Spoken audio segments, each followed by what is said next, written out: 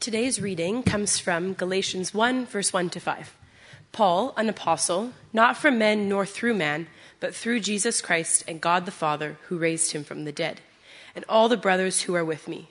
To the churches of Galatia, grace to you and peace from God our Father and the Lord Jesus Christ, who gave himself for our sins to deliver us from the present evil age, according to the will of God and Father, to whom be the glory forever and ever. Amen. You may be seated. All right, as you're seated, let me pray.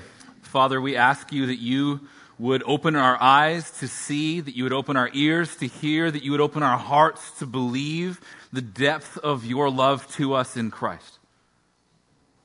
I pray every single one of us, Lord, would be captivated anew by the wonder of your love and the beauty of your grace and the splendor of your glory. Would you help us, God, as we look at this text, begin our study of Galatians, and we seek to live our lives faithful to you, that you would be glorified in our midst. We pray all of this in Jesus' name. Amen. Well, good morning to you. I want to add my welcome to Jake's. My name is Brett. I'm part of the team here, and it is my joy this morning to be opening up Galatians chapter 1, verses 1 through 5. As you just heard read, part of the beginning first 5 verses of Paul's letter to the churches in the Roman province of Galatia. If you came in by way of the Connect table back there, and maybe you heard this last week, maybe you didn't, maybe you don't know, that we've prepared a little booklet for our study of Galatians. We are going to be in Galatians for 27 weeks, and if you're part of a community group, as Jake mentioned earlier, your community group discussion questions are actually in this booklet, where there's a place that you can make some notes, and then a whole page you can make notes on. Also, just has a quick introduction to Galatians and some key terms that we thought would be important to define.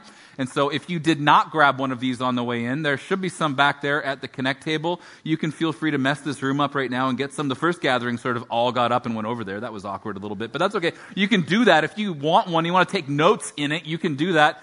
We just said they cost about $5 to print, and so we just said just make a donation if you can on the way in. If you don't worry. Some of us will make sure that we make a little extra to make sure you can get one if you don't have cash. All right. What we want to do as we begin a new book of the Bible, one of the things that we try and do oftentimes here when we begin a new book of the Bible is we want to lay a little foundation. We want to lay a little context, a little historical background. We want to put some information out there that will help us as we see where the letter is going to be going. And so we're going to set the stage by looking at verses 1 through 5, and then what we'll do is we'll spend the next 26 weeks looking at the rest of it. Does that sound good to you? 4 of you love Galatians. That's fantastic. Really looking forward to beginning this book of the Bible. One of the things that I look forward to every time we start a new book of the Bible is trying to set this context, trying to set the foundation of where we're going by understanding the context from where the letter came. So there is a particular situation, there is a particular context, and a particular group of people who we need to understand a little bit if we're going to understand the message from Paul's letter to the Galatians. And so the way we're going to do it this morning is this. We're going to look at Paul and the churches in Galatia. First thing we're going to look at. We're going to look secondly at Paul's apostolic authority. And then third, we're going to look at Paul's gospel of grace. So Paul the apostle wrote this letter to the churches in Galatia. We'll look at Paul and the churches in Galatia, Paul and his apostolic authority, and Paul and his gospel of grace. This is where we're going. Chapter 1, verses 1 and 2. Here's what it says. Paul, an apostle, not from men nor through man, but through Jesus Christ and God the Father, who raised him from the dead, and all the brothers who are with me, to the churches in Galatia. Now, this is how you began a letter in the first century Greek world. You started it out by saying, Paul is the one who's sending it to the churches of Galatia, or the recipients, and then verse 3 you would see if you're looking at your Bible, grace and peace to you, and it's got a greeting. It's not how we start letters. We start letters like this. Dear Christ City Church, body of the letter, grace and peace, Brett. That's how the letter would go. You would send a letter to somebody and say, to whom it may concern, the body of the letter, sincerely your name. That's our standard way of writing a letter. This was their standard way of writing a letter. Paul the apostle to the churches of Galatia, grace and peace to you. So the immediate question, if we're looking at this without making any assumptions, who is Paul and who are the churches in Galatia? That's what we want to look at first. Well, Paul doesn't just drop in out of nowhere. Paul, if you're familiar with the New Testament a little bit, Paul wrote 13 of the 27 letters in the New Testament. Paul has the account of his conversion and the beginning and quite a few of his missionary journeys logged for us in Acts, which is the historical book of the early church. And so we see from about Acts 6, 7, and then 8, we see Paul converted in Acts chapter 9. And then the rest of the book of Acts basically is about his missionary journeys, his life, and the things that he gave himself to. So what I'm saying is we actually know quite a bit about Paul. Now, like all of us, Paul had a past, and like some of us, past that he maybe would have preferred to forget. Paul says later on in chapter 1, we'll see this in a couple weeks, "For you have heard of my former life in Judaism, how I persecuted the church of God violently and tried to destroy it."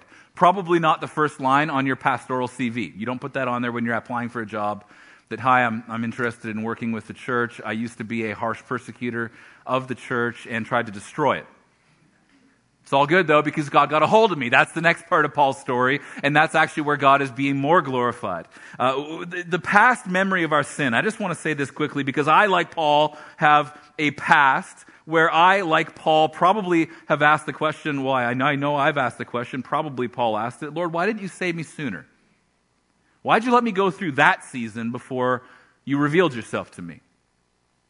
Paul had done some things that I know he probably wishes he hadn't done. I, and probably some of you, had done some things that I wish I hadn't have done. And I remember asking a mentor of mine when I first came to Christ, why doesn't God just wipe my memory of some of that stuff that I did between maybe the ages of 15 and when I was almost 20 when I came to faith? Why doesn't he just take that? And here's what he told me. He said, your memory of your past is part of your humility before God. He said it's a reminder of who you once were so that you can see that contrasted with who you now are and that you can give God glory for that. And I thought that was important for us to see. Paul has that same kind of story. "For you have heard of my former life in Judaism, how I persecuted the church of God and violently tried to destroy it." We see a few other things about Paul, starting really in Acts chapter 6, and so that's where his story, the connection of his story begins. So we'll just kind of fly over Acts 6, 7, 8, 9, and I'll tell a little bit of the story. We want to look at this. Acts chapter 6 tells us about a guy named Stephen. Stephen was a deacon in the Jerusalem church. Stephen was serving tables, feeding widows, doing all the good deacon work that was going on. Stephen also was doing signs, wonders, and miracles in the name of Jesus. And here's what really happened in the first century in Jerusalem. If you did signs, wonders, and miracles in the name of Jesus, the other religious establishment community did not like it because you were taking glory from them. And so they hauled Stephen in front of the high priest, and they hauled him in front of the council, and they tried him, and they said, "What's going on here?" And he preaches this beautiful sermon. He didn't quite get to finish it, though, because in the midst of it, when he's glorifying Jesus, they grab him, drag him outside of the court, drag him outside of the city, and stone him and put him to death. We see that in Acts chapter 7. This is where we're introduced to Paul. It says, Paul, who was still at the time going by the name Saul, Saul was the one who oversaw the execution of Stephen. Acts chapter 8, verses 1 to 3 says, Saul approved of his execution. And there arose that day a great persecution against the church in Jerusalem, and they were all scattered throughout the regions of Judea and Samaria, except the apostles. Devout men buried Stephen and made great lamentation over him. But Saul was ravaging the church, and entering house after house, he dragged off men and women and committed them to prison.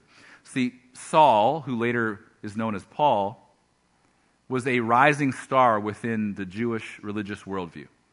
He had all the right education, he had the right mentor, he had the right background, he had the right zeal, he had the right theological perspectives to be appreciated greatly by those who were in power, and he was actually commissioned to go and begin shutting down the Church of Jesus Christ. And he continues on like this into Acts chapter 9.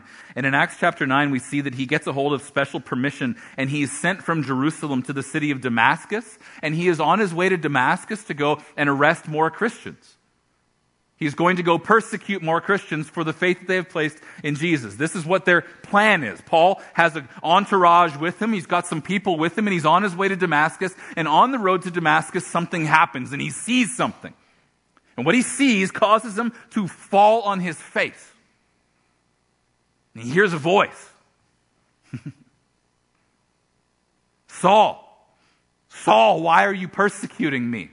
Saul, who's already fallen to the ground, trying to figure out what's going on, says, who are you, Lord? And the voice replies back, I am Jesus, who you are persecuting.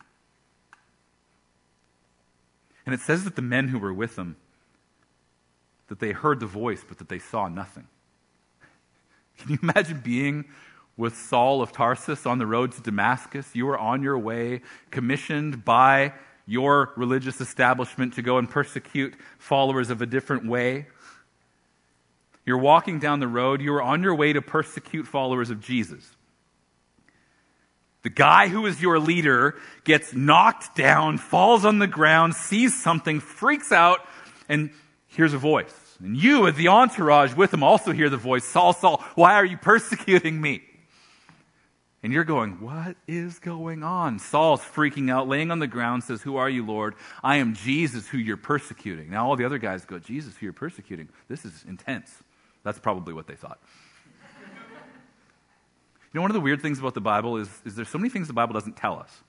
And this is why you need to keep a list of questions you want to ask God one day. Like Luke wrote the book of Acts. Luke wrote the book of Acts, and he recounts this story for us in the book of Acts. Do you know how easy it would have been for Luke to just go, little parenthetical inclusion in here, and by the way, all of those in Paul's entourage also came to Christ. It'd be cool. I don't know what happened to them, and that bothers me. I would like to know if all of those who heard the voice on the road to Damascus also fell on their knees and said, Jesus, please help us and save us. I'd like to know that. We don't know that. I'm going to ask the Father one day. Okay. What ends up happening? Paul stands up from being knocked down on the ground, seeing what he saw, hearing the voice he heard, stands up, opens his eyes, and he can't see. He's blind. Those who are with him lead him by the hand into the city of Damascus, and Jesus speaks to somebody else. Jesus speaks to one of the followers of Jesus in the city of Damascus whose name is Ananias. And Jesus appears before him and he says, this is what he says, Acts 9, verses 15 to 16. But the Lord said to him, go, for he is a chosen instrument of mine to carry my name before the Gentiles and kings and the children of Israel. For I'll show him how much he must suffer for the sake of my name. And Ananias, before Jesus said this to him, Ananias is hanging out. Just hanging out in Damascus, knows that Saul is probably coming to persecute him because they had all been scattered there. So maybe he was from Jerusalem. Maybe he ended up in Damascus because of the persecution of Christians. This is what Jesus comes. He appears to Ananias and he says, I want you to go and pray for a guy. Ananias is like, Jesus, I'm your boy. I'll go anywhere you want me to go. I want you to go pray for this guy named Saul. And he goes, Saul who's trying to kill people? And Jesus goes, yeah, that guy. And Ananias goes, that's a bad idea, Lord. Have you thought about this? You're the sovereign Lord of the universe, and I love you, and I worship you, and I will obey you. But have you given this a second thought? Do you know that I'm a follower of Jesus, and Paul is currently imprisoning followers of Jesus? And that's when Jesus says, yeah, and I want you to go and pray for him, heal him, and let him know that I have plans for him. I have plans for him. You need to go to him. So Ananias prays for Saul like he's commanded to. Something like scales fall off of Saul's eyes, and he sees, and he begins preaching Jesus. Now, fast forward about 15 years. 15 years go by. Saul's preaching the gospel. And what he does is he takes his lifetime of study of what we call the Old Testament, and he takes his lifetime of study of the Old Testament, and over these 15 years, he begins to relearn it in light of and through the lens of the life, death, resurrection, and ascension of Jesus Christ. He begins to look at the Old Testament in a different way and to conceive of how Jesus is the Messiah that God had always promised, that God had sent, that had now come and preached the gospel of the kingdom. Saul's now converted. It's an amazing story going on. 15 years later, he is in his local church in the city of Antioch. That's what it says, Acts chapter 13, verses 2 and 3. While they were worshiping the Lord and fasting, the Holy Spirit said, set apart for me Barnabas and Saul for the work to which I've called them. Then after fasting and praying, they laid their hands on them and sent them off. Paul is being sent on his first missionary journey. What I don't want you to miss, and I've said this before and I'm going to say it again, don't miss the fact that Paul and Barnabas are being sent out in the power of the Holy Spirit, but they're being sent out with fasting and prayer, and they're being commissioned by the church in Antioch. They are not going on their own authority. They are being commissioned by the Spirit and by their local church. They are laying hands on them and supporting them and sending them. It's not like any of us can actually do this on our own. It's important for us to know this because not even these guys who look so cavalier about what they do and so daring and running to the front lines of missionary ministry, they had a sending church. They had a community. They had a call from God that was affirmed by the leaders of their church, and then they fasted and prayed and were commissioned to go out and advance the kingdom of Jesus into places where the gospel had not yet been proclaimed. See, even people like Paul don't do it alone. They've got a group with them. None of us do this on our own. You try to do this on your own, it won't last long. Think about the way we have like I said, in the New Testament, we've got 13 of Paul's letters. 9 of them were written to churches, to people who he knew, to communities of faith, like the Galatians. These churches of Galatia received this letter from him, but I'm going to show you in a minute, they knew him well. There's 4 other letters, they're written to individuals. We've got 1 and 2 Timothy, Titus, and Philemon. None of the doctrine that we have here in the New Testament is sort of put together in this systematic, formulaic way. All of the doctrine that we have in the New Testament comes out of real life problems with real practitioners of faith who are trying to solve real issues in real churches with real people. It would be nice if we had like one of those doctrinal charts that said, here's the big important things you should stick to, and this is the only thing that we have. Now that is what the New Testament has become, but I just want you to see that all of it's written relationally. Paul did not sit down and go, here is my doctrinal statement. Paul sat down and said, Paul, an apostle, to the churches of Galatia, grace and peace to you. And he wrote them a letter. It was all done through relationship, and all of the doctrinal beauty that we see and we will see through this study in Galatians was all coming out of that relationship that he had with those churches in Galatia. So who are the churches of Galatia? Well, like I said, the church in Antioch, where he was hanging out before, sends him out, fasts and prays, send him to go and preach the gospel where the gospel has not yet been named. I love maps, and so here's a map for you. There's Antioch just north of present-day Syria. You see all the other cities on the top part above the water in the darker area. That's all modern-day Turkey. And so you can see that Paul actually sets sail from Antioch, and he makes his way to the island of Cyprus, to Salamis, and then he makes his way over to Paphos, then back up to the continent in Perga. This is the journey that he's on, the first journey. We see this in Acts chapter 13, chapter 14. He makes his way then to the second city, this Antioch. That's called Pisidian Antioch. Here's the problem. There's a guy named Antiochus who really liked naming cities after himself, so that's why you got 2. Paul gets up in the Jewish synagogue in Pisidian Antioch, the second Antioch, the one that is currently circled on there. He gets up on the Sabbath and he preaches a sermon about the forgiveness of sins and salvation that can be found in Jesus. And here's what happens when Paul shows up in a new city and he goes to the Jewish synagogue and he says, hey, I've got a word for you. And they say, welcome, give us this word of encouragement. And he stands up and he preaches the gospel of Jesus. Here's what happens everywhere he goes. Some people go, wow, that is amazing. We believe that and we want to be followers of Jesus. And everybody else freaks out. I'm sure there's a mushy middle in there somewhere where people go, I'm not really interested, just because we have that in our city too.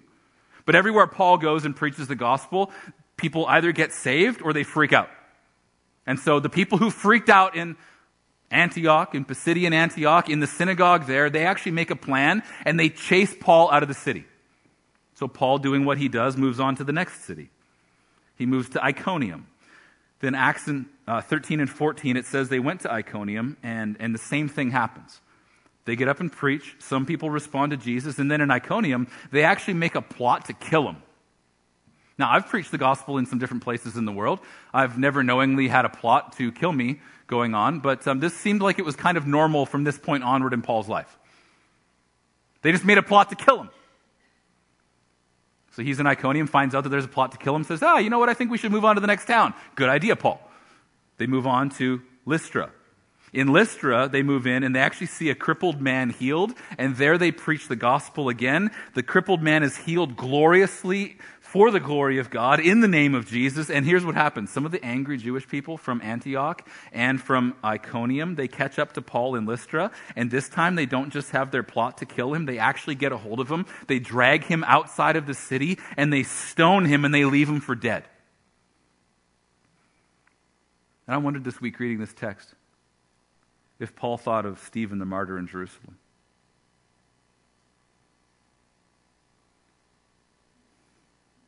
And they pull Paul out of the pulpit. They drag him outside and they leave him for dead. Here's the thing about Paul. He's hard to kill.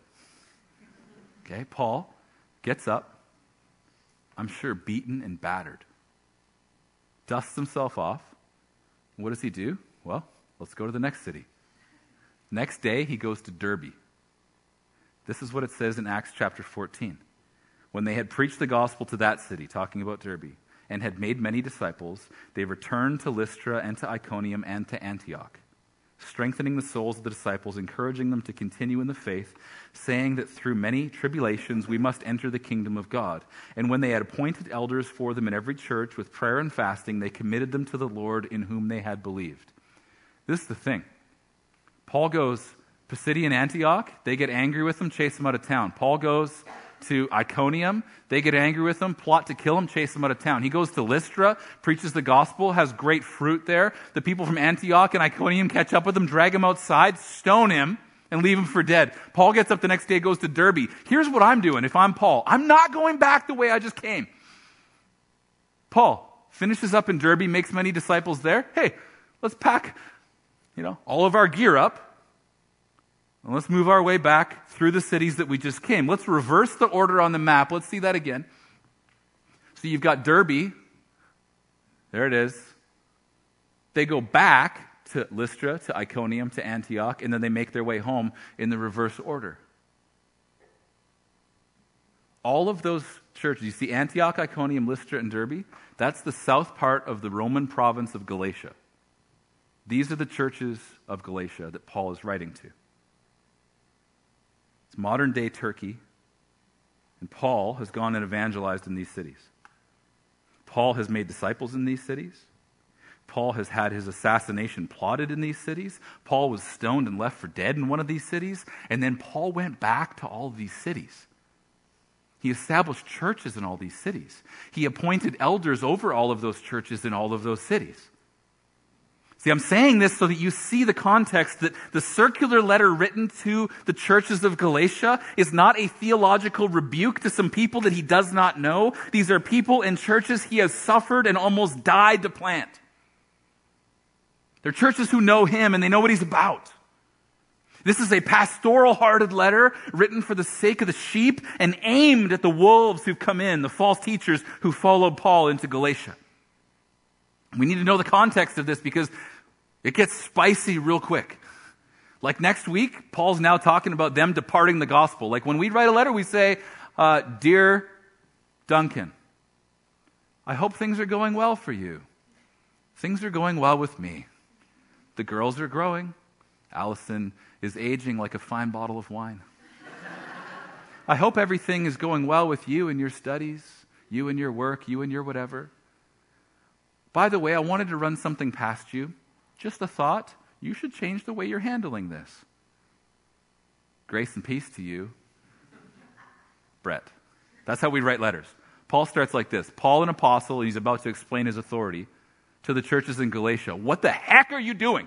That's honestly where next week goes. You just need to know that. And so you need to know that this is a pastoral-hearted letter to the flock that he shepherded in Galatia that is aimed at putting to death the false teachers and wolves, so to speak. He wants to put them out. They have come in with a false, poisonous gospel, and we're going to see in the next couple of weeks when we look at this, that this is a problem for Paul. They are undermining his authority, and they are undermining the gospel of grace that he preaches. So that's Paul, that's the churches of Galatia. Let's look at his apostolic authority because we need to understand more of this. Look at this, verse 1. Paul, an apostle. Technical term, right? Leader in the church. Not from men nor through man, but through Jesus Christ and God the Father who raised him from the dead. It's a bit of an unusual way, even within the pattern of what I said, to start laying out your credentials in the first line. Especially when you're laying out your credentials and it's actually like your divine commission. It's a bit of a risky move to put into the first line of your letter. It's a deviation, but it's one of the reasons that Paul had to write the letter in the first place. He's reminding the churches in Galatia who he came to, who he sacrificially served so that they would hear the message of the gospel. He's reminding them that it was Jesus Christ, the risen King, who commissioned him, gave him the apostolic authority to go and preach the gospel in these places where the name of Jesus had not yet been named. So Paul is saying in the introduction line of his letter, I am the real deal. I know there are others there who are preaching a different gospel, but I'm the authentic real deal. He's saying it didn't come through man, it came through Jesus. He's saying the origin of his apostolic ministry and his apostolic authority is divine, not human. Here's the thing, Jesus is not calling any more capital A apostles. So, in effect, Paul's the last guy that gets to say that.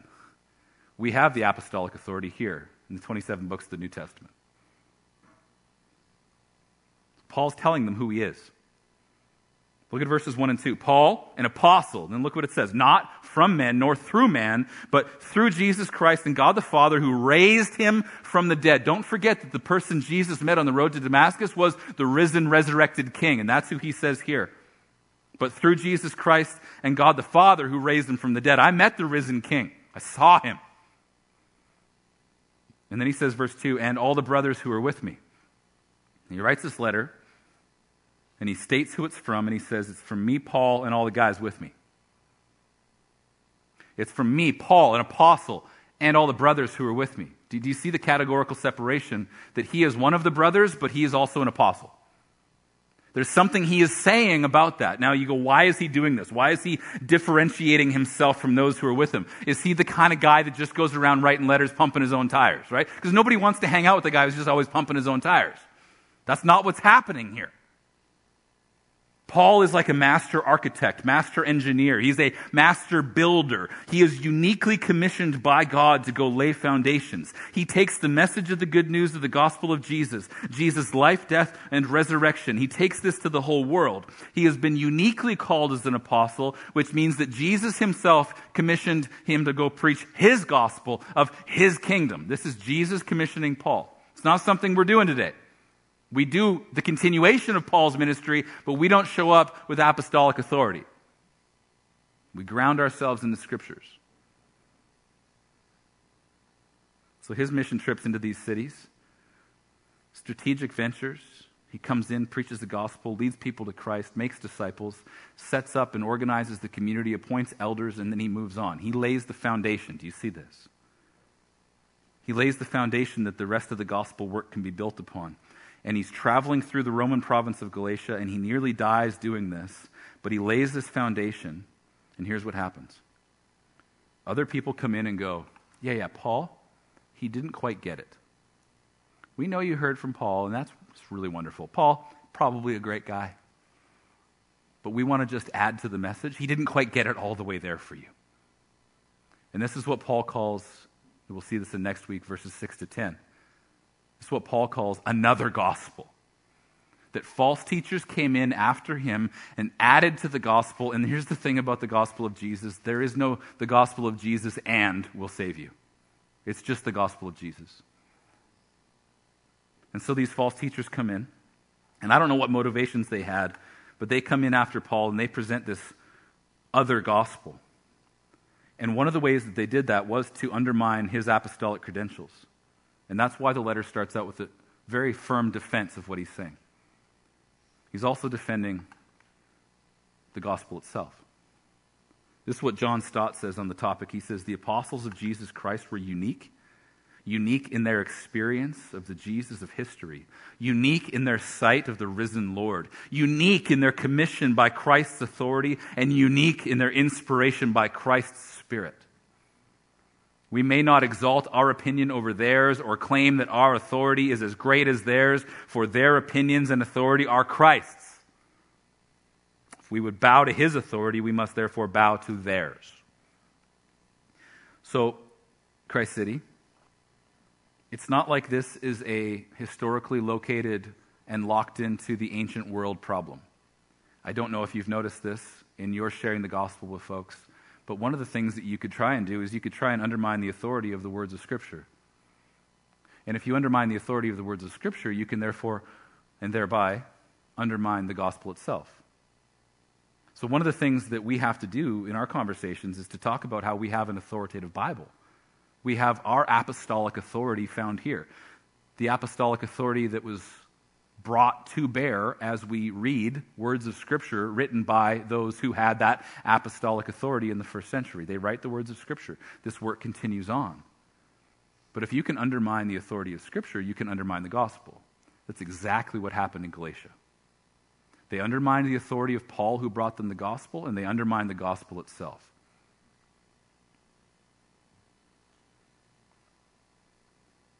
Paul and the churches in Galatia, Paul and his apostolic authority. What about Paul's gospel of grace? You can just tell as you read this, like it's not, if you read through the book this week, 6 chapters, it's an easy devotional sitting. When you read it, it's not like Paul sort of walking up and knocking on their door and saying, "Hello, I'd like to come in and have a nice conversation." It's kind of like he kicks the door down. Paul, an apostle, not through men or by men, but through Jesus Christ and God our Father who raised him from the dead, and also the guys with me. Grace and peace to you. Next week, what are you doing abandoning the gospel that I brought you? What is the gospel of grace that Paul had brought them? Verses 1 to 5. Paul, an apostle, not from men nor through man, but through Jesus Christ and God the Father who raised him from the dead, and all the brothers who are with me, to the churches of Galatia.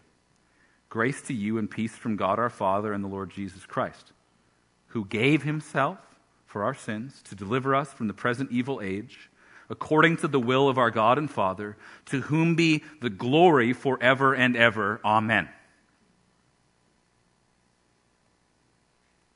It's the introduction from Paul, defending his authority and defending his gospel. Here's what his gospel was: that Jesus gave himself for our sins, dying as a substitute for us upon the cross.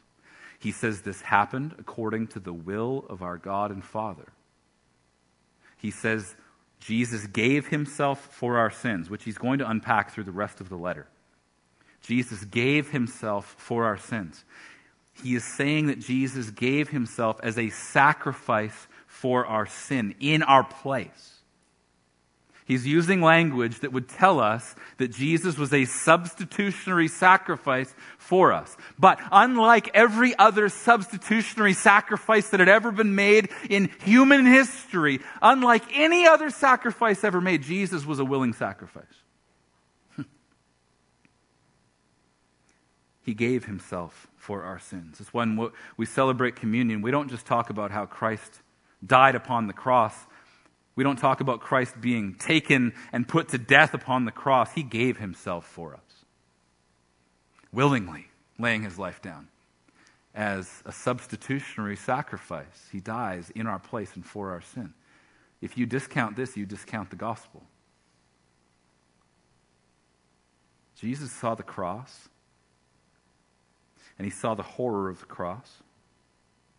And he saw the suffering of the cross, and he saw the abandonment that he would face upon the cross, and he saw the wrath of God for sin that he would bear upon the cross. And Jesus looked at the cross, and he said yes.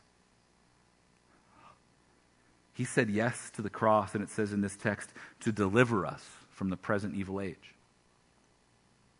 When it says deliver, I think there's a temptation for us to read that word in an understated way. To use the word deliver, which is the same word for the guy who drops off Amazon orders at my house, there's a temptation for us in 21st century English to just lower the status of what that word might mean. We could look at it too normally, too understated. Delivered is rescued. It's rescued. Delivered, saved, rescued from peril. J.B. Lightfoot, in his commentary on Galatians, says the gospel is a rescue, an emancipation from a state of bondage. Oh, I like that quote. The gospel is a rescue. We talked about this last week a little bit, but an emancipation, a freeing from a state of bondage. It is a rescue that results in freedom. Freedom from chains, freedom from bondage, freedom from sin and Satan and hell and death and the grave. Freedom from trying to find and earn another way to be saved. You have been rescued from that burden. You have a choice. You can carry upon yourself the weight of what you have done that you ought not to have done, and what you should have done but you did not do. You can carry the weight of that on your own if you want, or you can gloriously say to Jesus, please take it. I want to carry it no more. You've been freed. And it says in here that you've been rescued from the present evil age. Well, what does that mean? Look at this again, verses 3 and 4. Grace to you and peace from God our Father and the Lord Jesus Christ, who gave himself for our sins to deliver us from the present evil age according to the will of our God and Father. See this, Jesus does not rescue us out of the present evil age. He rescues us from the present evil age. And there's actually a big difference in that. The Bible divides history into two ages. So you've got this age that we live in, and then you've got the age to come. And this is how Scripture has explained this from front to back. You've got this age, and you've got the age to come. But in Christ's death and in his resurrection, something happened. In the resurrection, this age that is the future age that we look to, the age of the kingdom of God, the age of the coming reign of Jesus, something happened to that. And in Christ's resurrection, that new age of the kingdom of Jesus started to break into this age, our age, what Paul calls this present evil age. Something of the kingdom of Jesus began to break in. Something of the future age, the age to come, breaks into our midst here and now. Jesus is risen from the grave. Heaven currently breaking in on earth, if you want to say it in that way. Currently breaking into our midst. The kingdom of Jesus taking hold. So hear me, Christ City. If you are in Christ, you are new. Eternal life has already begun in you. The eternal age to come is at work in you right now. There is an overlap of sorts between these two. Something is happening. The resurrection life of Christ is breaking in our midst. The resurrection life of Christ breaks in our midst in this present evil age when we gather together to worship.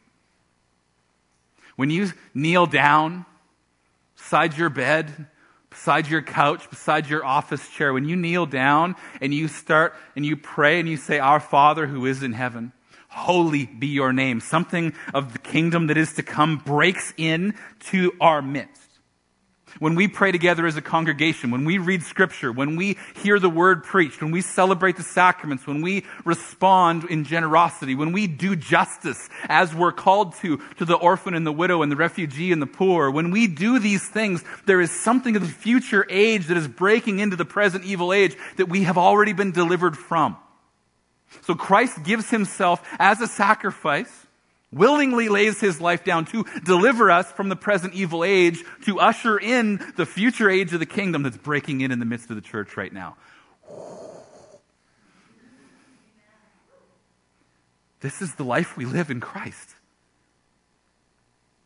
2 Corinthians 5:17 says, Therefore, if anyone is in Christ, he is a new creation. The old has passed away. Behold, the new has come. Do you see? There is a then and there is a now. There is an old and there is a new. So we're not any longer primarily identified with the present evil age. We're primarily identified with the coming kingdom of Jesus, and we live that out in the midst of the present evil age. These two ages have an overlap, and part of that overlap is you. Colossians chapter 1, verses 13 to 14, Paul the apostle wrote this, and he said, He has delivered us from the domain of darkness and transferred us to the kingdom of His beloved Son, in whom we have redemption, the forgiveness of sins. Do you see that we have been delivered and rescued from the domain of darkness and brought into the kingdom of His beloved Son? There is a from and a to. There is movement happening here. There's a there and then there's a here. We've been brought near to Jesus in this way. We've been rescued from the bondage of this present age, and we have found freedom in the gospel. But we've not been pulled out of this world. Jesus doesn't rescue us out of the present evil age. He rescues us from the present evil age. And there's a big difference. We as a church have been called to be a beacon of light and hope in the midst of darkness. Grace to you and peace from God our Father and the Lord Jesus Christ, who gave himself for our sins to deliver us from the present evil age, according to the will of our God and Father, to whom be the glory forever and ever. Amen. Verse 5 leaves us with this wonderful doxology, this song of praise, words of praise of God's glory. To whom be the glory forever and ever. To whom be the glory forever and ever, because ultimately Paul is delivering the message of the gospel that is not about what we do for God, that is about what God has already done for us in Christ. And that will forever be worthy of our praise. Would you stand and respond with me? Thanks for listening. For more information about Christ City Church in Vancouver, please visit christcitychurch.ca. We invite you to join us in praying that God's kingdom would come in Vancouver as it is in heaven.